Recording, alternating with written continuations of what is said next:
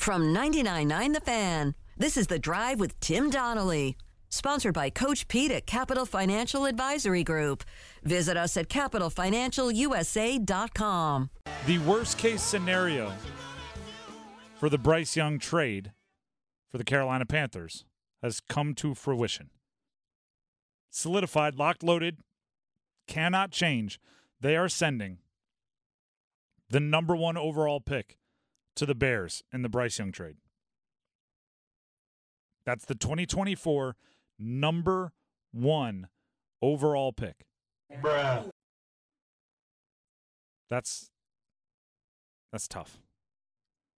That makes that trade a mistake that you can't come back from. I believe it is a clean house-worthy trade. That means they traded the number 1 overall pick in a stronger draft as part of a bigger package of picks and players to move up to number 1 overall in a weaker draft to get that player there 1 year earlier so he can play in a season in which you finish as the worst team in the NFL. Goodness, what would you have done without your quarterback this year? You might be the worst team in the NFL. Oh, wait, that's exactly what you were anyway. To recap the full trade, for those of you that don't recall, it was wide receiver DJ Moore, who, by the way, has already set a career high in yards, I believe. He's looking at like 1,300 yards already. They gave the 2023 number 9 overall pick, which became Jalen Carter, who has been one of the more statistically impressive defensive linemen in the NFL this year as a rookie. A 2023 second-round pick, which turned into a blocking tight end, Brenton Strange, but they traded that away. And the number 1 overall pick in 2024 and a 2025 second-round pick that won't hit till next year. That is a nearly unforgivable mistake. Now, why do I say nearly? Like, wait, Tim, you're being pretty mean to this trade. Why say nearly? Well, because if you had, I don't know, orchestrated a Super Bowl champion already, if you were a GM with a ring on your finger, okay, bad mistake, we'll forgive this one. If you don't have that goodwill built up, it's an unforgivable mistake. If you don't have that like, hey, cachet that you've built up, it's donezo. Or if you had a really great roster, like the 49ers did, because we forget the 49ers traded multiple picks to go up to number 3 to draft Trey Lance, and they've already traded him away to Dallas. That's why this is a nearly unforgivable mistake. Mm-hmm. If you have CMC and Debo and Ayuk and Kittle, and you hit on Purdy and Trent Williams, and you have Bosa, and you have Fred Warner, and you have Talanoa Hufanga, and you have, then yeah, okay, we'll look the other way on this bad decision. Mm-hmm. But if your roster is put together with mistake after mistake after mistake, it's unforgivable. And here's the thing: it's this trade is compounding on top of the Baker Mayfield trade, the trade to go draft Matt Corral, who didn't even play one snap for you, the trade to get Sam Darnold. All this is 11 draft picks and DJ Moore for this one guy when you really think about it. And then we'll take it a step further after the draft, right? There's a lot of mistakes leading up to the position you were in to need Bryce Young. Make that bad decision after the draft. Miles Sanders. That's not a good decision. Nope. Hayden Hurst. That's not a good decision. And injuries are tough, but still, and it's an older player. Injuries add up to older players. And even when he wasn't, True. He wasn't producing. Basically, Adam Thielen. That's what you got. You got Adam Thielen. By the way, congratulations to Thielen on 100-plus catches and 1,000-plus yards. I believe he's a Pro Bowler. Here's the deal, okay? This trade exposes so many problems under the front office led by Scott Fitterer. A, they misevaluated Bryce Young. And I say that not because I don't think he can ever be good or, oh, this means he's terrible, because I'm not saying that. But they believed he was ready as a rookie to lift up a hodgepodge group of wide receivers. That's why they were comfortable trading away DJ Moore. That's why they were comfortable trading away your number 1 wide receiver, because Bryce Young is so good, he'll take this hodgepodge group of wide receivers and turn them into a formidable passing unit. They misevaluated Bryce Young on that front. They misevaluated the players they added in free agency. And most importantly, they misevaluated the quality of the roster as a whole. You do not, and I can't emphasize this enough, you do not trade away your first-round pick if you believe there is a chance that you'll be the worst team in the NFL the next year. So the Panthers didn't think there was a chance they'd be the worst team in the NFL this season. And it was obvious from like week 4 that they were the worst team in the NFL this season. There's points where it's like, hey, they might squirrel their way out of dead last and get the second pick, but that was about as optimistic as it went. That's a gross miscalculation of how good your roster is. And what is being a front office executive in the NFL if it is not evaluating players and quality of roster? That's all it is. You look at your roster, you judge how good it is, you judge what it needs to be better. That's what a front office executive is. You look at players, you evaluate how good they are, you evaluate how they'll fit into your roster, and you draft them, you sign them, you trade for them. That's all it is. I'm saying that's all it is. That doesn't mean it's easy, but that means like that is the basis of it. Right? That's like saying what is a tightrope walker? You don't fall off the rope, right? Like that's the simple goal, the thing you have to be good at. Not saying it's easy. Tightrope walking looks hard. But I do know that I'm not hiring a tightrope walker if you can't stay on the rope. Being a GM in the NFL is hard, but I do know I'm not continuing to employ a front office executive who is not good at evaluating rosters and is misevaluating draft prospects. Not saying it's easy, but I'm saying that's what you're hired to do. The Panthers, just from the 2022 draft, only have 3 guys on their roster. It's Ike Ekwonu. Questions about him. I was going to say, which is there just because of where he was drafted. Yes. Cade Mays, backup at best offensive lineman. And Amari Barno, who's a backup edge rusher who's good on special teams. That's it. That's the 3 guys from your Barno's 2022 class. Yeah. And by the way, you got to figure out what to do with Icky. Like, there's so many things that add up to it. Then you add this trade on top. And, like, you're going to have to watch the Chicago Bears or someone else. Chicago might end up building an entire roster off of just your trade because they have DJ Moore, who they like. Yeah. They have a bunch of picks that they got from you. They could turn that number 1 overall pick. There are rumors out there they could get more than the Panthers gave up last year and only move down to like 4 in the draft. So they could still get maybe a Marvin Harrison Jr. Yeah. They could still get a Malik Neighbors. They could still get Olu Fashanu, who's the number 1 tackle in the draft. They could still get that while picking up multiple first-round picks, multiple second-round picks, and maybe a Pro Bowler. In which case, the trade would look something like this. It would be DJ Moore, Jalen Carter, a 2023 second-round pick, a 2025 second-round pick, the number 4 overall pick in this year's draft, which would likely be, like I said, maybe Marvin Harrison Jr., maybe Olu Fashanu, maybe Jaden Daniels if you want to go quarterback, who knows, plus another first-round pick maybe in 2025, maybe another second-round pick in 2025, and either another first or second-round pick or a Pro Bowl player like DJ Moore again. Like, that is how you have to evaluate it, and you don't come out winning if you're the Panthers. Mm-mm. This is the kind of mistake where somebody has to pay. Right? Somebody has to suffer the consequences. If not, it's there's no accountability. And by the way, when a GM makes this trade, accountability. Yeah, there's that word. When a GM makes this trade, they know the stakes. Yeah. They know, hey, if this goes well, I just locked myself into a job for the next 10 years. I'm going to be, a legend. If it goes well, I'm going to be highly thought of. I'm going to be able to go on when I retire from football, I can go on the motivational speaking tour. Like, if it goes well, this goes really well for me. But if this goes really poorly, it's going to be really poorly for me. Like, you're aware of that. It's use a football analogy, right? It's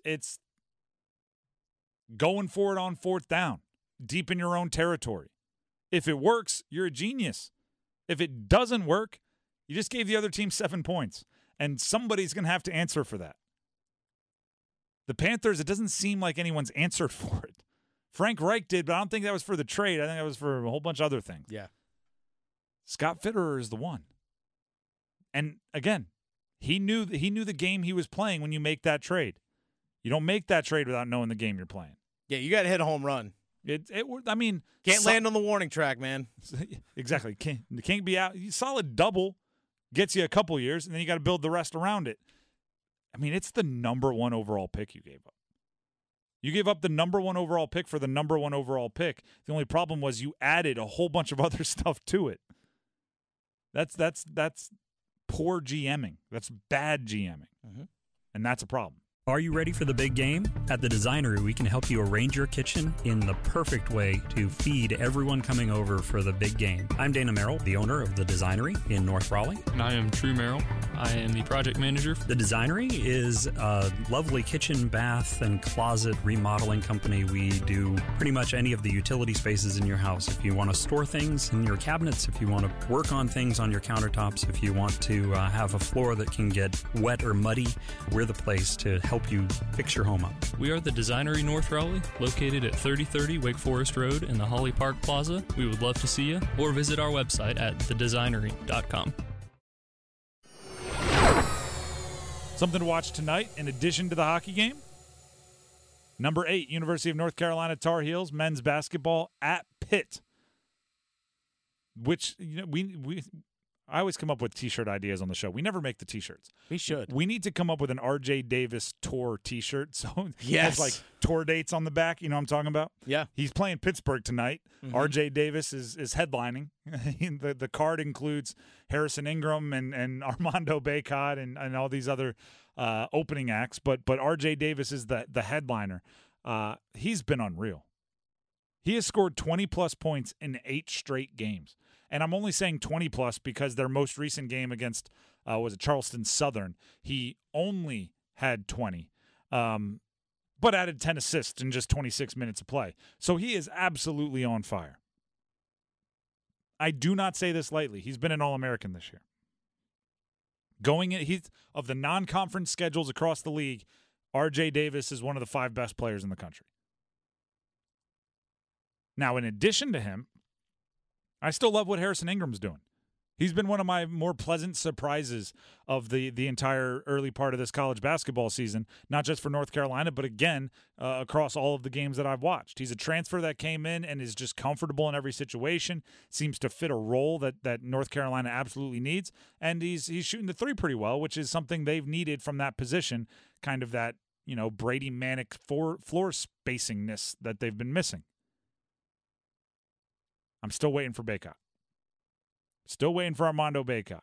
And I completely open the door to the possibility that he is a fifth-year guy that's been in the league forever, and, it just takes kind of the intensity of the ACC to wake him up. Mm-hmm. I completely open the possibility he's just cruising till ACC play gets started. But I will say this. First 5 games of the year, 17 and 13. 17 points. 13 rebounds per game over the first 5.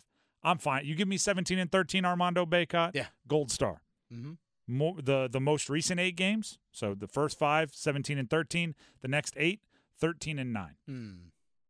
It's good for just about anyone else in college basketball. Yeah. It's still almost a double-double, but I think he should be more 17 and 10 plus. 17 and 11, right? He might not have to be 17 and 13. His standard's different because of what he's done throughout his whole career. His standard and his bar is different. And that's okay. And the better R.J. Davis plays, the better Ingram plays, the better some of these guys, Cormac Ryan, the better these guys come around and knock down shots, the more I'm like, hey, you might have something you're really playing for here. You're number 8 in the country, and you have the whole ACC scheduled to build. Show up. I mean, if RJ keeps hitting down shots, you're not going to collect as many rebounds. Let's be real. There's just less misses. There's just less misses. There's less rebound opportunities. I mean, let's call it what it is. All right, fine. Throw in 3 assists a game, and I'll forgive you. Right? If it's all 2-man game, throw it into the post, kick it out to RJ. I'm fine with that too. He's been blocking a lot of shots. I'm fine with that too. Syracuse at number 14 Duke tonight, men's basketball. Duke basketball has kind of done a good job of quietly going to work. Do you remember? It was December 3rd, so almost exactly a month ago, and they had lost 3 games already. And not all of them like, oh, that one makes sense. It's against Arizona. They're one of the top teams in the country. There were some rough losses in there, right? Arkansas stands out to me. It's kind of been a really, really good, quiet month for Duke. And by the way, they beat Baylor in that month, so it's not completely and totally silent. But they're slowly climbing back into the national picture. There was a point in time where I said, again, right here into this microphone, some of you may have heard it. If you did, thank you for listening. I'm not sure Duke should be a top 25 team. I said that a couple weeks ago. I'm not sure they should be a top 25 team. They fell down to, I think, 22, and I was going, I think that might be because they're Duke. I'm not sure right now they should be a top 25 team. Well, now they're back up to 14, and it kind of feels earned. It doesn't feel as, oh, that's because they're Duke. Maybe I'll put it this way. It's unreal what getting your projected first-round draft pick point guard back from injury and beating the number 10 team in the country, Baylor, can do for the vibes of your season when you mix it in with just a month of drama-free winning, right? They had long breaks. They beat the teams that they were supposed to beat by a lot when they were supposed to beat them by a lot. They beat Baylor without Tyrese Proctor, who's a projected first-round draft pick, and now he's back, and he played against Queen's University in their most recent game. Came off the bench for 18 minutes, 9 points on 4 shots, which is pretty good, and tied for the team lead with 4 assists. That's all just quiet and good. And it actually, there's a PR lesson here, okay? For celebrities out there. Ready for this? Dennis just turned his head like a confused German shepherd. Like, where are you going with this one? If a celebrity finds themselves in a situation where their reputation is being hit, sometimes it's smart to be quiet and go about your business for a little bit, right? You don't have to always go out there and dramatically try to fix everything in a day. Sometimes it's smart to just disappear out of the public view, work on yourself a little bit. And it feels like that's what Duke did. Duke had these big 8-9 day breaks, right, where they were off for a week plus, and they got in the lab and they worked, and they got healthy, and they worked, and they tweaked with their rotation, and we didn't hear much from them. And now, going into tonight's game at home against Syracuse, they're heading into ACC play, coming off a good tune-up win against Queen's University, in which they shot 58%, which is bananas, and they're getting healthier, and they're back up to 14th in the country, and every goal that they had at the beginning of the year is still on the table. All right, they were the number 2 team in the country coming into the year. That means your goals are lofty, right? You're thinking national championship. You're thinking ACC championship. You're thinking regular season ACC championship. You're thinking Naismith for Kyle Filipowski. You're thinking top draft picks, all of that. Well, guess what? Going into ACC play at 14th in the country, you win the games on your conference schedule in a conference like the ACC. All those goals are still right there for the taking. Maybe you cost yourself a little bit of wiggle room. You cost yourself a little bit of margin of error, but slowly climbing back into the national picture over a month, it just worked. It just worked. Now, I say that, right? We just brought up the Syracuse 2-3 zone. Tonight's going to be a weird night. Tonight's going to be the Syracuse system. Earlier in my career, I was in upstate New York at an ESPN affiliate in a market up there where I covered Syracuse. They are a weird team to play. I can't tell you how many times leading up to a game I scouted a Syracuse opponent and thought, wow, this team's pretty good. And then when they played Syracuse, I went, where is that team that I studied? Where is that team that I prepped for? And turns out they were in there. They were just confused, right? A good team that's confused is no good. So, Syracuse is going to be a weird game. I consider it a whatever it takes to win game, right? If you win 60-54, that's good. If you win 101-97, that's good. Like, whatever it takes to beat Syracuse, you use it to beat Syracuse. Because they're confusing at times. By the way, I also think it's a good one to have Tyrese Proctor back for. Like I said, he came off the bench for 18 minutes against Queens University. I think the better, I hate using this term, heady, right? People, gym rat, like the better, I'll use this, basketball IQ. The better, the more basketball IQ you can have on the floor against Syracuse, the better. That's Proctor, that's Roach, that's McCain is kind of growing into that as a freshman. Obviously, that's Filipowski. You want the guys that keep their head under pressure out there, and I think that's a good group for them. So we'll see how it plays out, but just know it's going to be a funky one. It's like a triple option team. It's a funky one. Your week leading up to this one is a lot different in practice. Scout team guys will get a game ball if they win this one.